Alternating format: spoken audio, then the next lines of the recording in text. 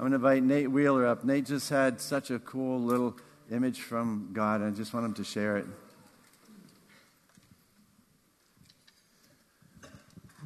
Good morning, church. While I was worshiping and listening to that video for Ignite, God put a verse in my heart and then a story behind it. So James 1 says, "Consider it all joy, my brethren, when you encounter various trials, knowing that the testing of your faith produces endurance. And let the endurance have its perfect result, so that you may be perfect and complete, lacking in nothing." And as we were praying and singing, I was thinking of fires. Did you know that a fire burns best if it started in the valley? Right? Simple physics. Heat rises and it just takes off and will go up a hill. And I started thinking about that in our lives and where we're at. Often we just seek, where is the next best place for us to be? We want to be on the hilltop. We want to be at the perfect pinnacle of our life all the time. And when we're in a valley, we often look to the pinnacle of our life. How can I get to that place I want to be in? How can I get to that next step I want to be in? But it's in the valley that we can begin to have the fire in our life stirred up. And it's in the valley where we can become His witness. And it's in the valley that we can spread the gospel. And here's what we have to do. Often when we're in the valley, we're looking to that pinnacle. But if we change our focus from that pinnacle to the Father, that changes our perspective, and we're able to glorify Him in what we're going through, because we know that the testing of our faith produces perfection. And that ignites the fire in our life. So it's this change of perspective from wanting to get out of this valley, get out of this ditch, to get close to the Father and be ignited with His Spirit. I just feel like that's for us today. So I'm just going to pray into that. Father, help us, no matter where we are, to put our eyes and our focus directly on You. Light the fire within us that we can be a raging fire for You. That people would see, even in the worst times in our life, that we glorify You, the King of Kings, the Lord of Lords, and that we cling close to You. And that no matter what we're going through, we give You the glory, the honor, and the praise, because it's due to You, the King. And help us look to You and not the next pinnacle, not the next best thing in our life, but to You, Father. In Jesus' name, amen.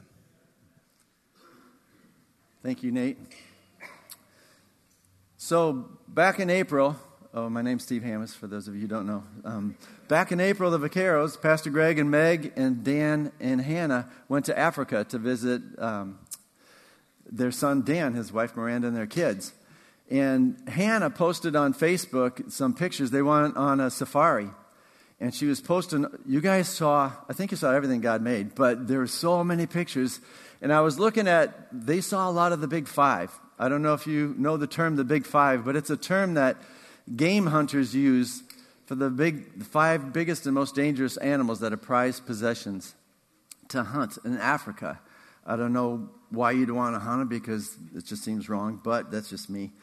But those Big Five, they consist of the African lion, the African leopard, the black rhinoceros. There's one with all five of them up there, Jake. It's the African lion, the African leopard, the Cape buffalo, the black rhinoceros, and the African elephant. These five animals are at the top of their species. They're magnificent creatures. They're beautiful creatures, and they're prized possessions by hunters. I just want to give you some stats on these because it's fascinating. The African lion, from the tip of his nose to the tip of his tail, he's about 9 feet long. He weighs 500 pounds. He can leap 32 feet. The lion walks through the jungle like he is the king of the jungle, because he is. You can hear an African lion roar 4 miles away. It's incredible. The African leopard, he can jump 10 feet high and 20 feet across. He can run 36 miles an hour. He weighs about 200 pounds and he's up to 6 feet long. They can easily take a 200-pound carcass and haul it up into a tree, 20 feet up into a tree to eat it. It's amazing. The black rhinoceros. A few years ago, I sat next to a lady on a plane, and we started to talk about rhinoceroses because she's part of a rescue group called Rhino 911. They go and they protect and they rescue rhinoceroses because that tusk right there, that horn is worth thousands of dollars. So they're trying to protect and save the species. And I asked her, I said, what is his enemy? And she goes, he has no enemies. A rhinoceros is not afraid of anything. They weigh 2,800 pounds. If I weighed that much, I wouldn't be afraid of a lot either. They're 5 foot 10 feet tall. They can run 34 miles an hour. They can take that horn and put it under a truck and flip a truck. They're powerful, powerful animals. The Cape buffalo. This bad boy's 2,000 pounds. He's 6 foot tall, and his shoulders can get up to 4 feet wide. If you're going to kill a Cape buffalo, you got to do it when they're young because that's the only time you can get a tooth or a claw through their skin. By the time they're a full-grown adult, nothing penetrates their hide. So you've got to kill them when they're young. They can run 35 miles an hour, and they can gore you to death with those horns. And if it weren't for man hunting them almost into extinction, they'd still be around today. Lastly, we have the African elephant, the largest animal on earth. They weigh between 6,000 and 7,000 pounds. They're 10 feet tall, and they can be 23 feet long. So large that they leave craters in the earth, and when they run and stampede, there's nothing that can stop them. That's the big five. So when I saw those pictures, I had been immersing myself in Proverbs 30. I had read Proverbs 30, and I came across these 4 verses that I just said, why are they even in there? It's just weird. Sometimes God just puts random little verses in the middle of Scripture, and I asked myself, why is this there? Why did they plunk it down into Proverbs 30? And I want to read it to you. So Proverbs 30, 24 through 28. 4 things on earth are small, yet they are extremely wise. Ants are of little strength, yet they store up their food in summer. Hyraxes are creatures of little power, yet they make their home in the crags. Locusts have no king, yet they advance together in ranks. And a lizard can be caught with the hand, yet it is found in kings' palaces. You know, God's telling us through Proverbs, these 4 little verses, I got something for you. I got some wisdom for you. And one would think that if God was going to express himself through any of his creatures, he would have picked the big 5, the big, tall, and majestic and beautiful creatures. But God's not as concerned with talking to us through the big 5 as he is the little 4. It's kind of like God just went through the jungle, and he went up to the elephant, and he said, you are huge, but you're not the one.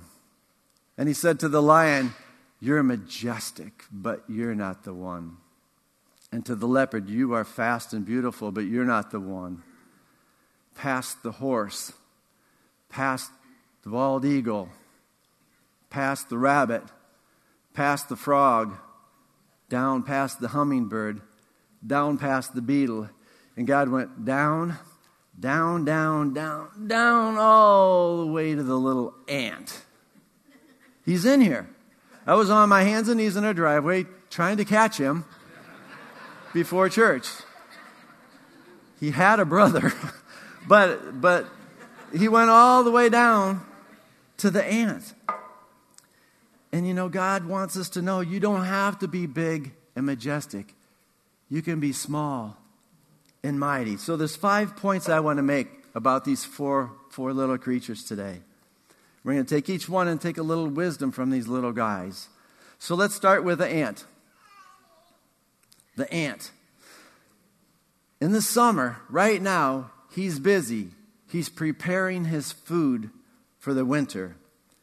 And he doesn't care about anything else going on. He is on a mission. When I went to catch the little guy, he wanted nothing to do with me. He wouldn't crawl around on my finger or anything. He's on a mission. He's focused. So point number 1 today, prepare yourself.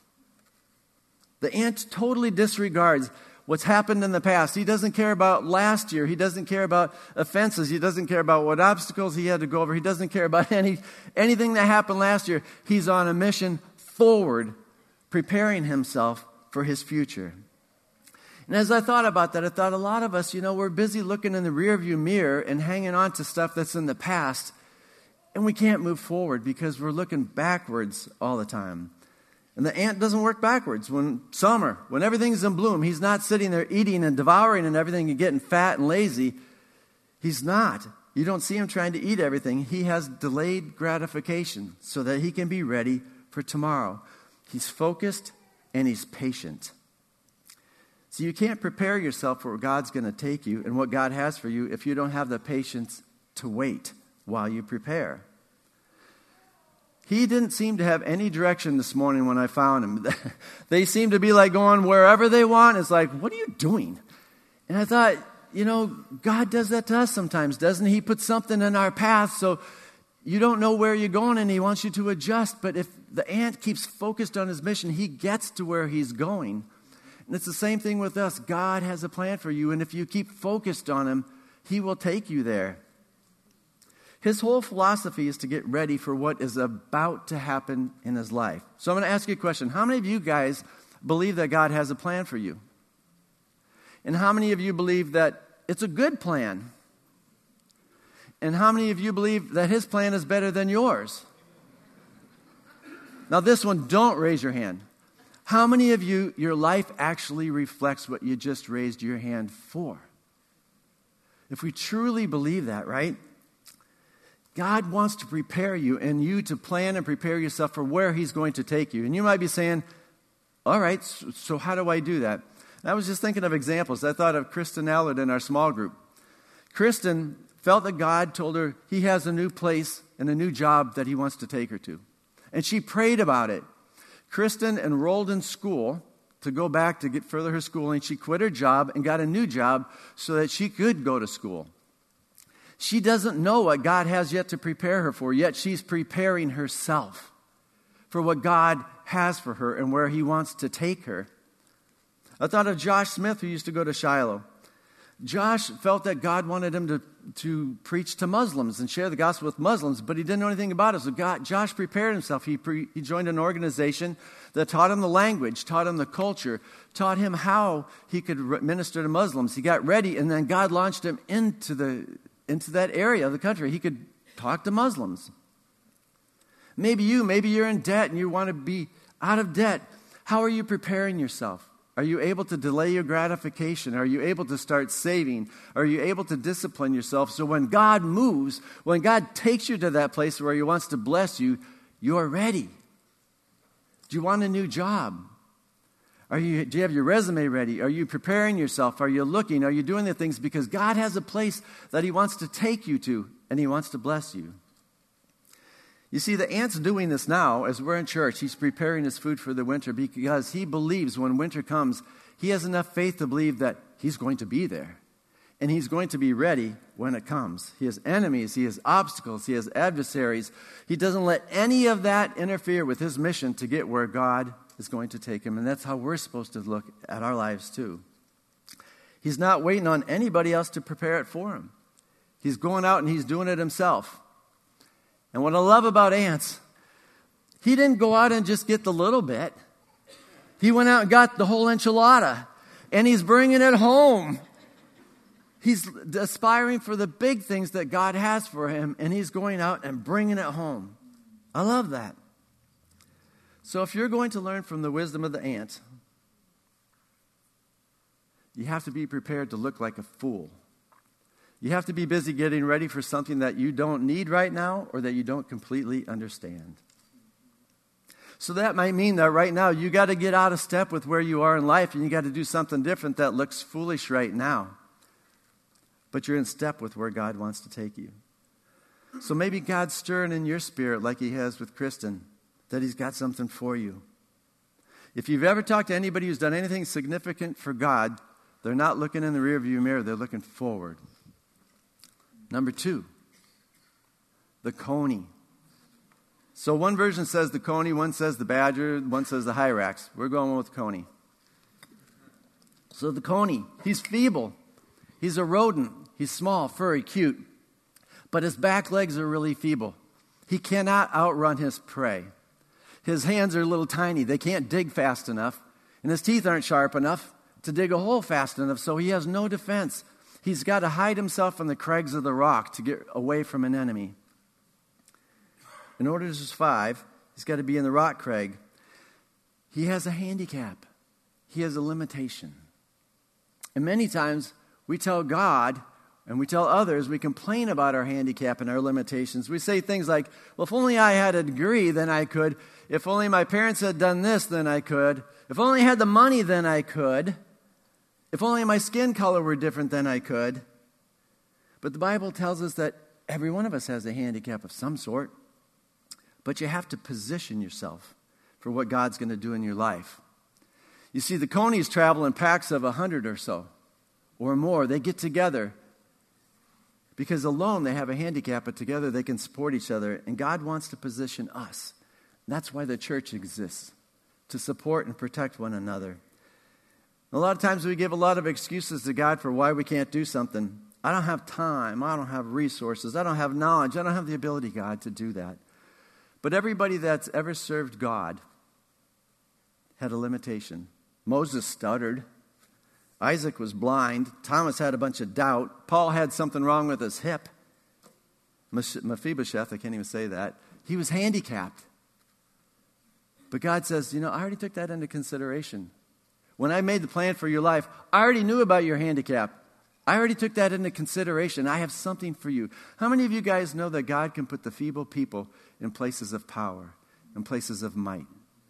Do we believe that? It says in Scripture, he that dwelleth in the secret place of the Most High shall abide under the shadow of the Almighty. You know what's cool about feeble people? They praise God differently. They praise God differently because they know if it weren't for God, I wouldn't be here. So many of us, when we have an ability, we can take a little ounce of pride and stick it in there, and there's a sense that God can use me. The feeble know that. No, he can't. If it weren't for God, I wouldn't be there. They choose and they worship God differently. But God chose to live in you. God chose to make his home in you.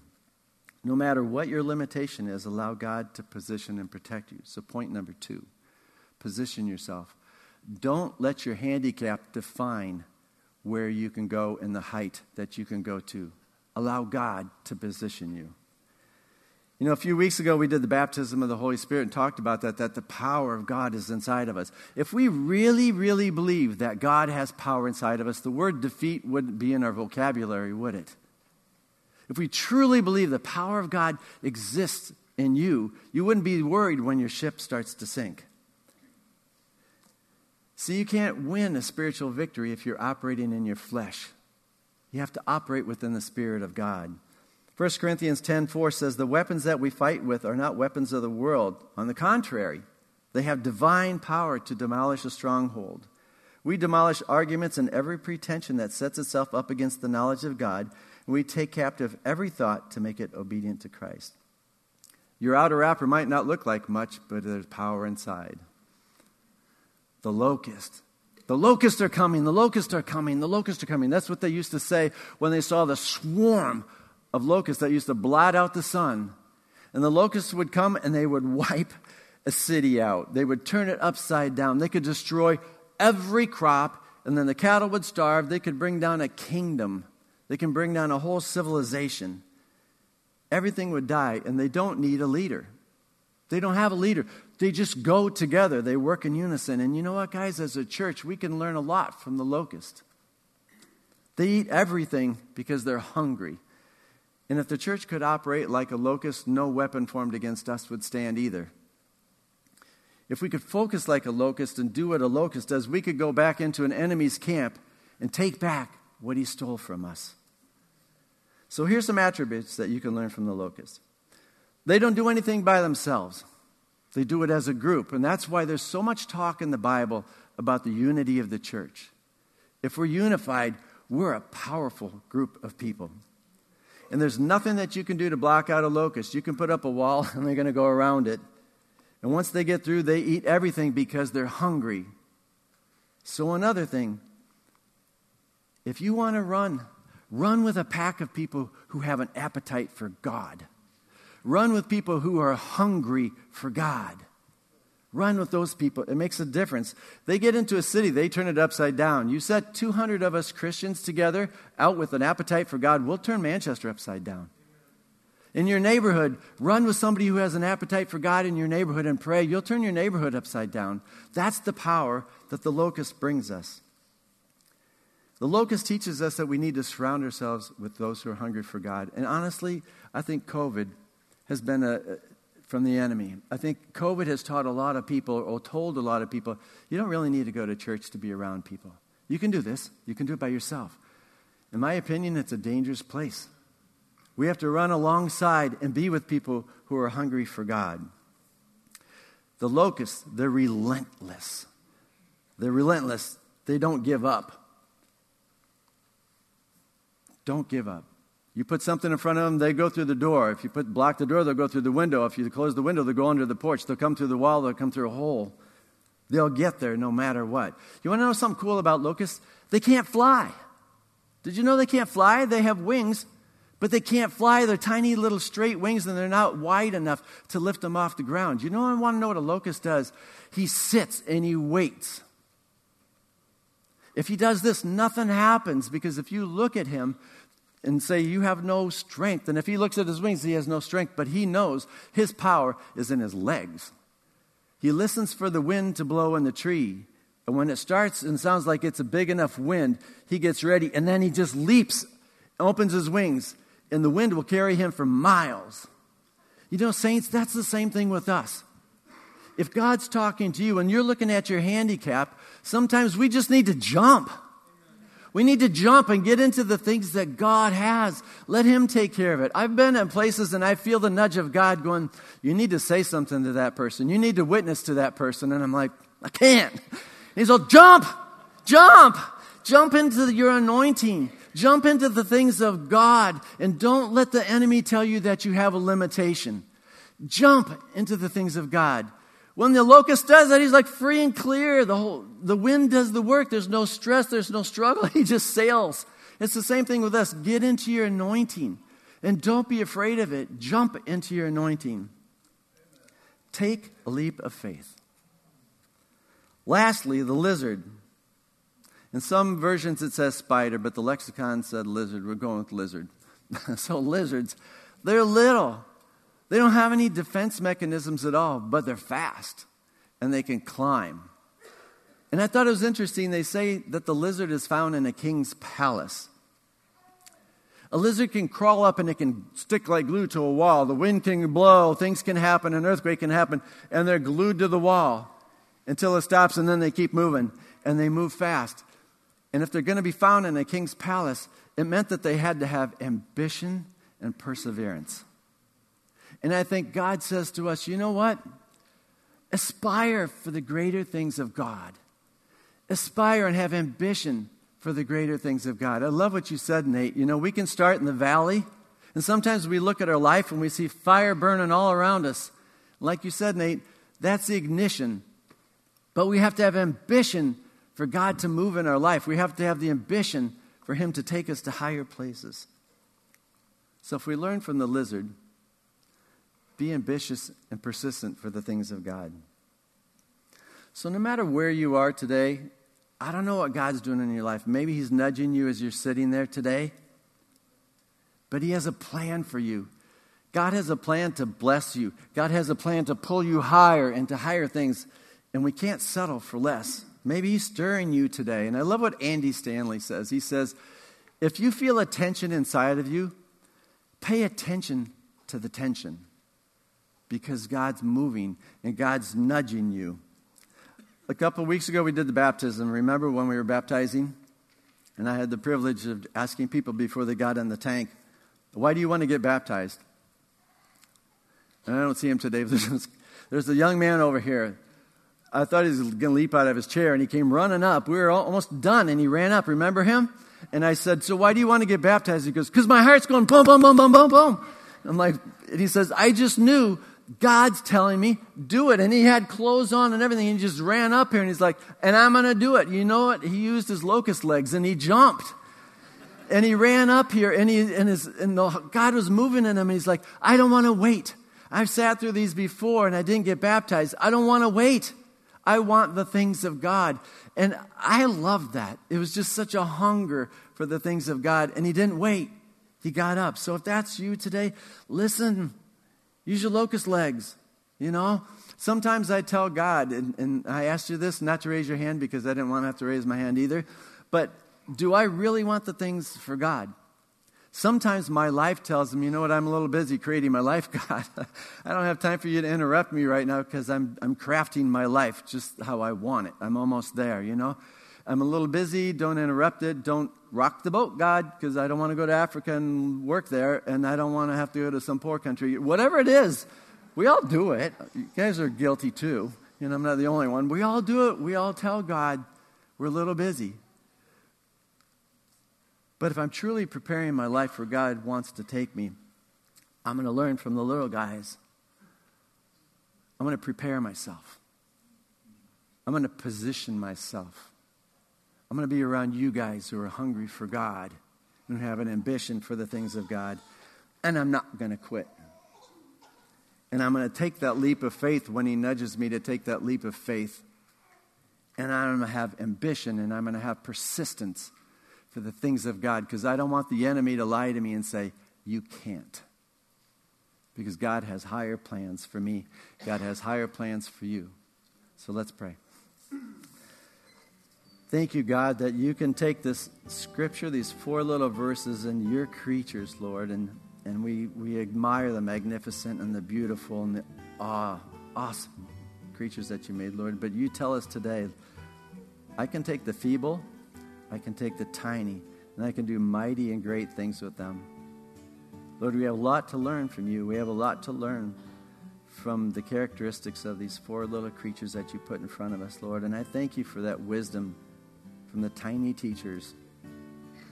Lord, may we take this today and may we learn from it, Lord, that we don't want to be comfortable in life.